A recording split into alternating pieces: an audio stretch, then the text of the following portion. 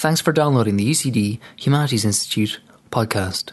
This podcast series features recordings of lectures, seminars and events hosted by or associated with the University College Dublin Humanities Institute. For more information, go to www.ucd.ie/humanities. In this episode, a recording from Law and Revolution in Ireland, Law and Lawyers Before, During and After the Cromwellian Interregnum. This conference took place in the House of Lords on the 27th and 28th of November 2014. It was organised by Dr Coleman Dennehy in association with the Irish Legal History Society and generously supported by the Society, the Bank of Ireland, UCD Humanities Institute, University College London Department of History and UCD School of History and Archives. The event was recorded for podcasting by Real Smart Media. This episode features a paper from Session 3 entitled Charles II's Legal Officers and Their Influence in the Restoration Land Settlement in Ireland, 1660 to 1665. The paper was given by Dr Neil Johnston of the UK Department of Culture, Media and Sport. In this paper, I want to talk about the role that Charles II legal officers played in the creation of the Acts of Settlement and Explanation. The former was passed in 1662 and was meant to establish the grounds upon which claims of innocence of involvement in the wars of the 1640s could be adjudicated. It came about through tortuous negotiations and redrafts, and ultimately it failed to satisfy all but a few suitors. The Act of Explanation was passed late in 1665 and was intended to iron out some of the contradictions within the Act of Settlement. But I want to focus in particular on the role that two men played in their creation: Sir William Domville, the Irish Attorney General, and Sir Henry Finch, the English Solicitor General. As all draft bills had to be sent to London and approved by the English Privy Council before they could be presented to the Irish Parliament, Finch's role in the Irish land settlement was paramount. He acted on the Crown's behalf, but as Charles II had no more than a general and vague notion of the terms any Irish settlement would take, it is through the actions of the Solicitor General that we see how such a policy was formulated. This paper will be presented in three parts. The first will consider how the basic ideas for the settlement were developed in Dublin between February and May 1660 before being fleshed out by the Irish administration the following year. Part 2 will consider how these were modified in London and what effect they had in Dublin. And Part 3 will briefly consider the Act of Explanation to see how closely it relates to the original proposals. The prospect of a restoration of Charles Stuart in 1660 gave those Protestants who had been marginalised by Charles Fleetwood's regime the opportunity to consolidate their partial gains that they had made after Henry Cromwell assumed office in 1657. By early 1660, the personal grievances had coalesced into a larger disgruntlement with how Ireland had been governed in the 1650s. Uncertainty surrounding General Monk's intentions for government and Parliament in London bred fear and resentment in Ireland, so Charles Coote, on behalf of the officers of the Irish Army under his command, and Roger Lord Broghill, on behalf of the Munster officers, released declarations in support of the return of the secluded members of the Long Parliament. Ostensibly about the current tensions in London, each declaration also addressed the resentments felt by all Protestants in Ireland since the mid-1650s. In his declaration, Broghill vented about the financial burden that had been placed on landowners in Ireland by Westminster, the unfavourable customs levies that had been imposed on Irish trade, the failure of the Protectorate Parliaments to legislate for the Irish land settlement, as well as the failure to extend the Reformation, as he saw it, throughout Ireland. Broghill was adamant that the source of all Ireland's problems lay in the fact that no Parliament had sat in Ireland since 1648. Thereafter, taxes had been raised to support the army, but never, and I quote, were armies and fleets more in arrear, while further taxes and impositions were levied on many thousands of families, but they've been beggared by them. Coote gave a similar account of how, and I quote again, the fundamental laws had been trampled upon and an arbitrary government endeavoured to be introduced, the civil rights, properties and liberties of the people and their persons and estates broken in pieces. Impositions and taxes on the people, without example, were laid and increased in an excessive manner and measure, whereby thousands of families have been ruined and forced to beg their bread. As with Broghill's declaration, these sentiments were couched in a call for a return of the secluded members and a none too subtle swipe at those persons of Anabaptistical and other fanatic spirits who controlled the Irish government during the 1650s. Underpinning all of this was a defiant demand that the plantation of Ireland be preserved in the hands of the adventurers and soldiers and other English and Protestants. The establishment of the General Convention of Ireland in March 1660 provided these Protestants with an opportunity to formulate policies to assuage their grievances, and as Charles Stuart's restoration moved from a possibility to a probability, they restructured their policies to reflect the restored monarchy. By mid-June, a distinct set of proposals were ready to be delivered to the King, and a delegation of members of the Convention was chosen to travel to London. Upon arrival in London, the Convention's delegates presented to the King their proposals for a settlement in Ireland, which they entitled their humble desires. Their agenda reflected the frustrations of the previous decade, and if implemented, Protestant political control in Ireland would have been total. Given their previous complaints, their list was hardly surprising. Primarily, it was underpinned by a request for a short Protestant-only Parliament which would operate without recourse to Poyning's law, although this demand was quietly dropped once they got to London.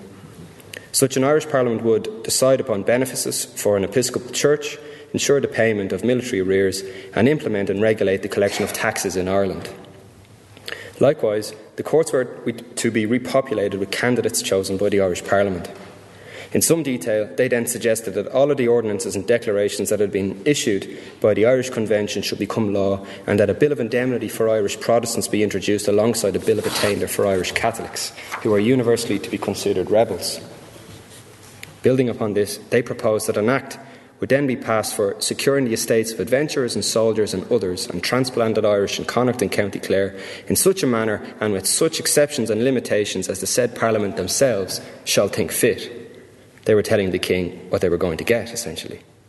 Thereafter, care was to be taken for the just and speedy satisfaction of all adventurers who had not yet been satisfied pursuant to the Act of Adventurers of 1642.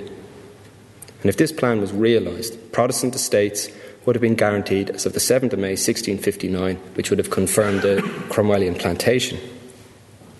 The King's focus, however, was in implementing an Act of Indemnity and Oblivion for England, so the delegates found themselves rebuffed, as Charles had no intention of pursuing a hasty settlement for Ireland.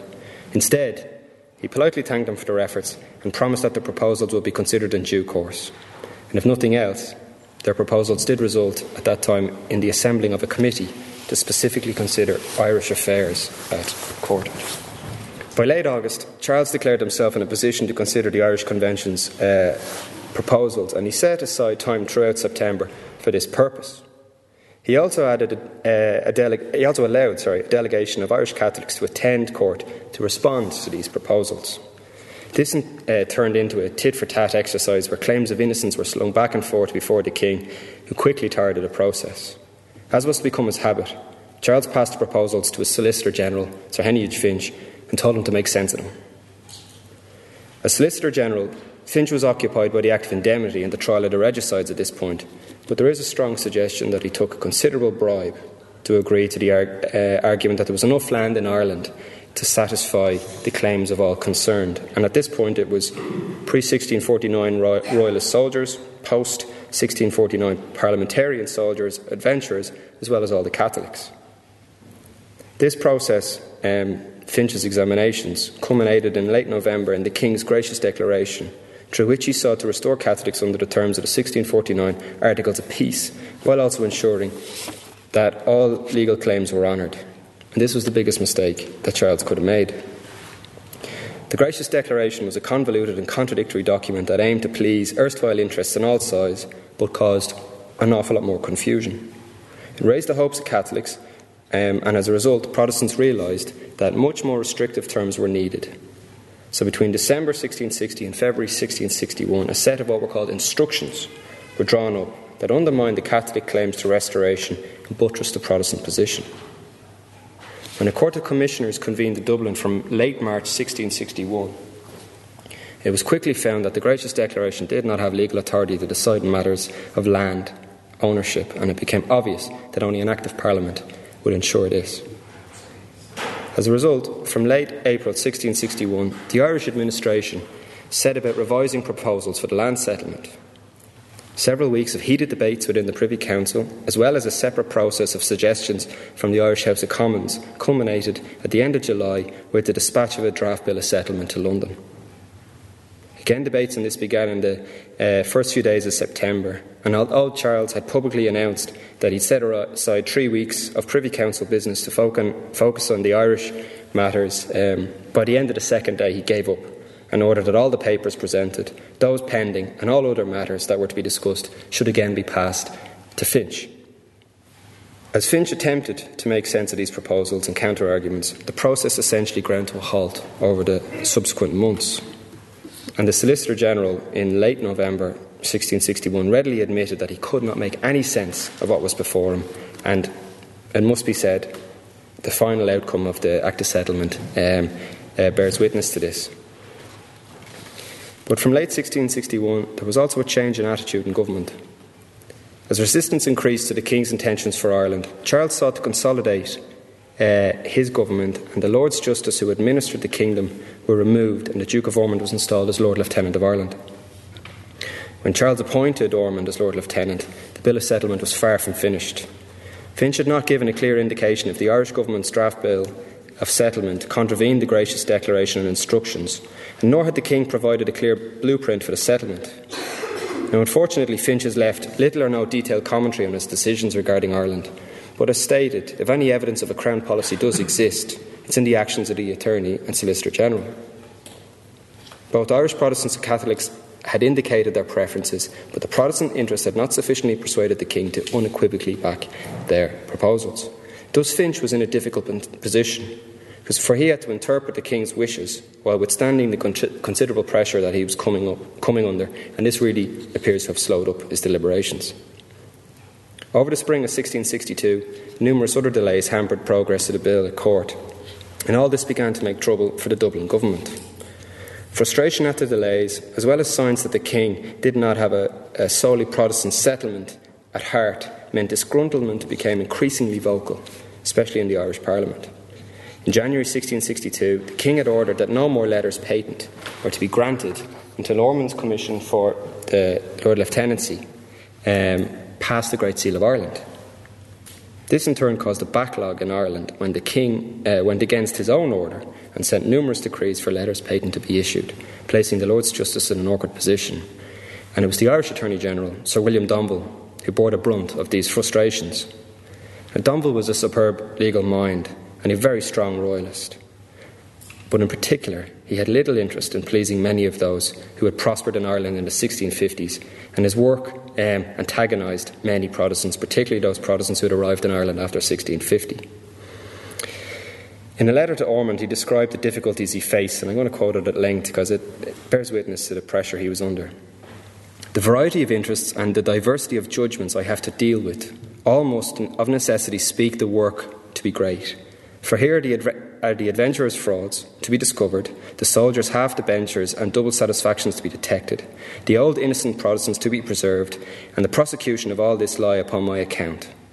If I should conceal or suppress the others, I would be most unjust.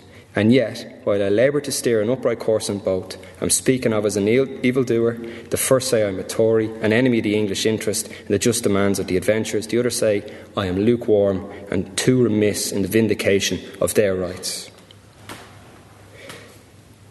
It appears there was a little bit of skullduggery going on, and in an effort to curtail Domville's work, all supplies seem to have withdrawn from the office of the Attorney General by what he himself called the enmity of those two brethren in iniquity, the adventurer and the soldier. Domville's response was one in kind, where he upheld the King's orders from January and would not issue patents for lands or pardons for past offences. This caused him even more strife, and he continued to complain to Ormond in March of 1662. However, the Lord Lieutenant was largely unmoved by Domville's complaints and reminded Domville that he had known well what he was facing when he was appointed to the post, especially if he discharged his duties with strict regard to the rules of justice.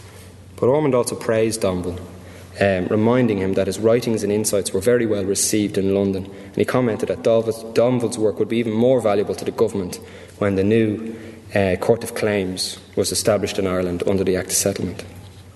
So from April 1662, Finch in London had finished his deliberations on the draft Bill of Settlement and approved it for presentation to the English Privy Council. It was quickly rubber-stamped here and returned to Dublin as part of a package of 10 bills, including the all-important financial bills, where the customs and excise and subsidies were also sent back, which were intended to give some stability to the kingdom's finances. Despite being months in preparation and undergoing numerous additions and revisions, the Act of Settlement ultimately failed to deliver on its intended purpose for several reasons. The most obvious is the multitude of conflicting suitors it intended to satisfy. The King had made a political mistake in over-promising on what he could deliver in the Gracious Declaration, and this set a precedent for ill-judged pledges that he could not fulfil. The Act of Settlement was a logical continuation of the 1661 February Instructions, but despite this, the creation of a commission with powers to resolve land disputes was the single biggest threat to the status quo. While its inclusion did not immediately create trouble, it was not long before this changed. With the first Court of Commissioners having failed, the Crown wanted another commission to adjudicate upon claims of innocence, and the Act established this body as an extra-parliamentary tribunal with increased powers, but crucially, it would have independent commissioners who were to swoop in from England. The title of the Act of Settlement is indicative of what it intended to achieve. It was an effort to better execute the Gracious Declaration by satisfying the adventurers, soldiers and other subjects there. By including both the Gracious Declaration and an updated and expanded version of the February 1661 Instructions, continuity wasn't reinforced, and it repeated the King's wish that an honourable settlement would be implemented. While this may have been possible in 1660, when the government had the benefit of significant goodwill, the political situation had changed by 1662. This, however, was not an immediate reason for the Bill of Explanation was called for. Rather, the Act of Settlement did not provide the security that many Protestants, especially the officers and newer interests, demanded from the government. The Act was presented in 3 sections. The first consisted of a long and angry preamble and 6 clauses. The second reprinted the Gracious Declaration. While it had been understood all along that an Act of Parliament confirming that the Declaration was needed, the Gracious Declaration's inclusion may also have been a reminder to respect the King's initial intentions. The third section was a substantially expanded version of the instructions, incorporating and updating the original 62 instructions that had been approved in February 1661 and adding another 164, giving a total of 226, oftentimes contradictory and convoluted directions to the Irish government and the future commissioners of the Court of Claims.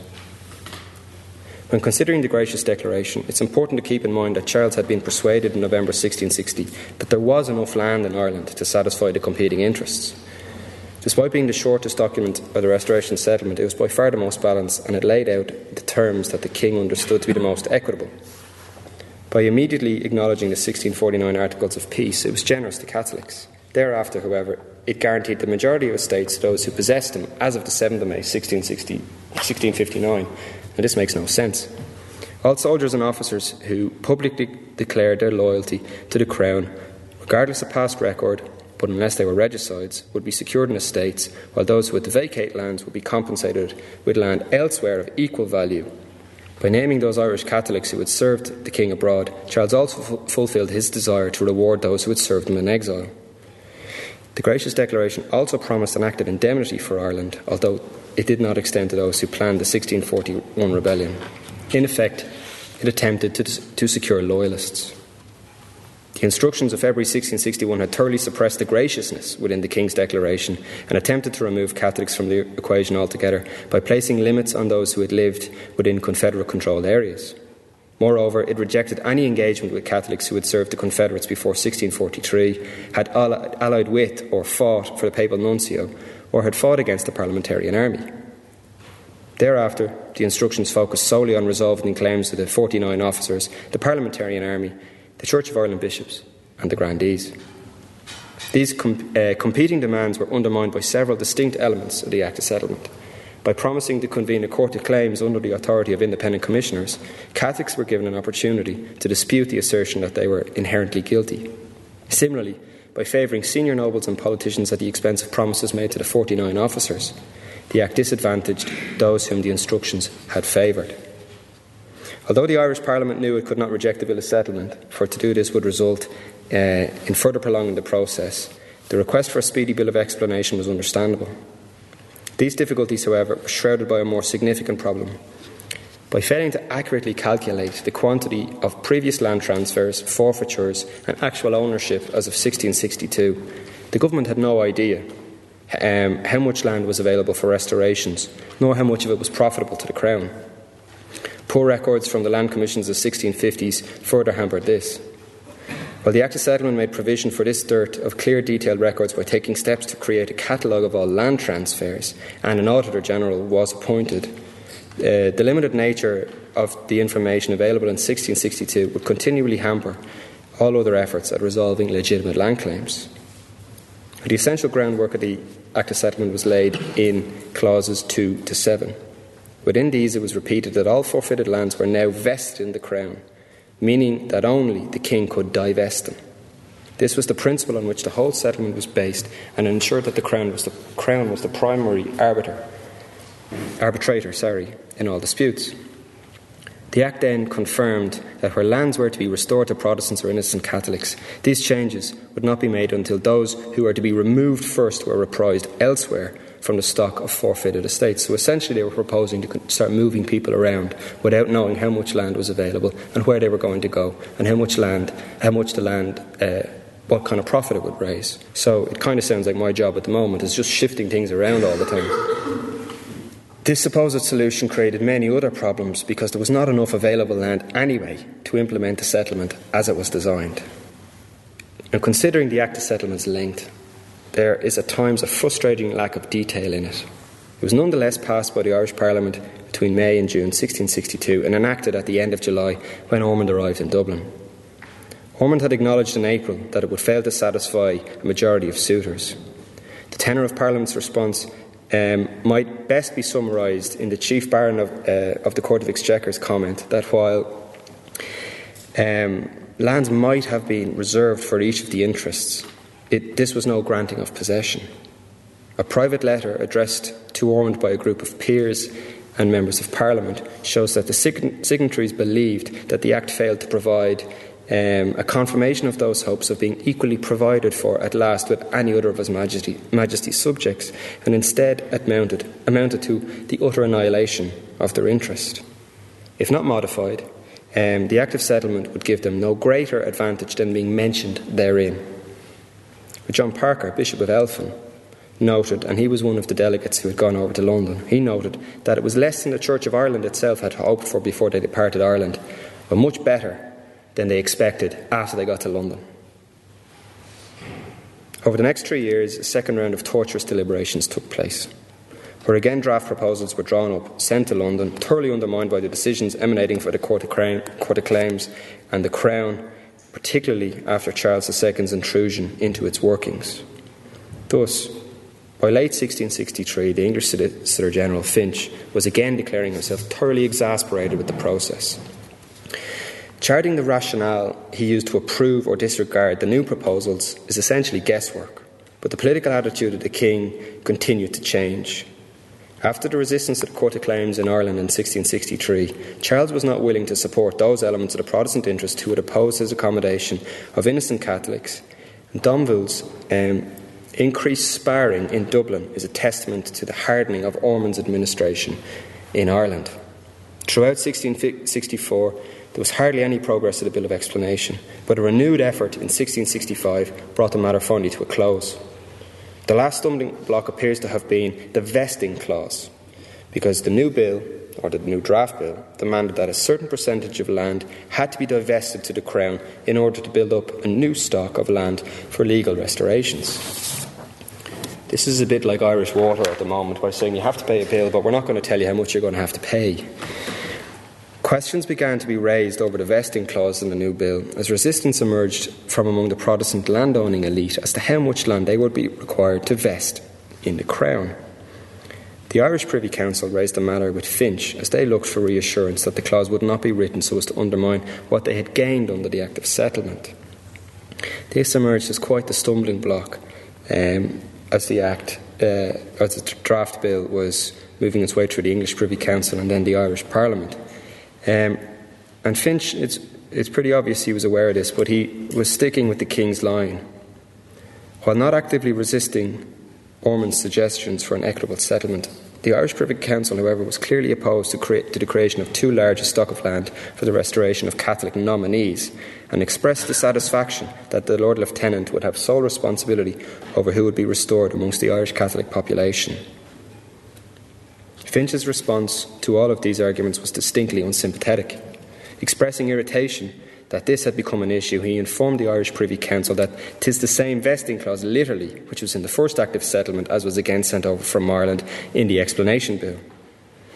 In truth, however, the main difference was the size of the remittance that would be made, which had increased from 1/6 to 1/3, so that's quite a sizable increase that people would have to forego. Addressing this question, Finch explained that the vesting clause vests no lands in the king, but such as were seized, sequestered, or set out and set apart upon account of the late rebellion or war, which words are conceived to pass this difficulty upon all adventurers and soldiers, that they must prove their lands had to be originally set out to them or those under whom they claim upon account of the late rebellion or war. Essentially, he was saying, justify your claims and you'll get the land. Otherwise, tough. He had few qualms about ensuring that the land was set aside, which was vexing to many, as the prospect of having to make presentations to a commission regarding the size of land and value of their lands continued to prove unpalatable after what had happened at the 1663 Court of Claims. Domville too argued along these lines in Ireland, and together they formed a buttress upon which Ormond and Charles could rely upon to absorb many of the complaints against the proposed bill. It was eventually passed in December 1665 after considerable management in the Irish Parliament, and Domville played a critical role in this in the Commons, while the Earl of Orrery was also almost flown back in to manage the bill through the Commons. In theory, and to finish, the Act of Explanation increased Crown controls over land deals, ensured that its supporters were recompensed, and individualised those that the King wished to reward. It had departed, however, considerably from what was presented by the delegates of the Irish Convention in 1660, but put the Crown on a much more secure footing. Much of this was down to the work of Charles II's legal officers, who were tasked with the role of interpreting what the King may have wanted and attempting to legislate for it. Thank you.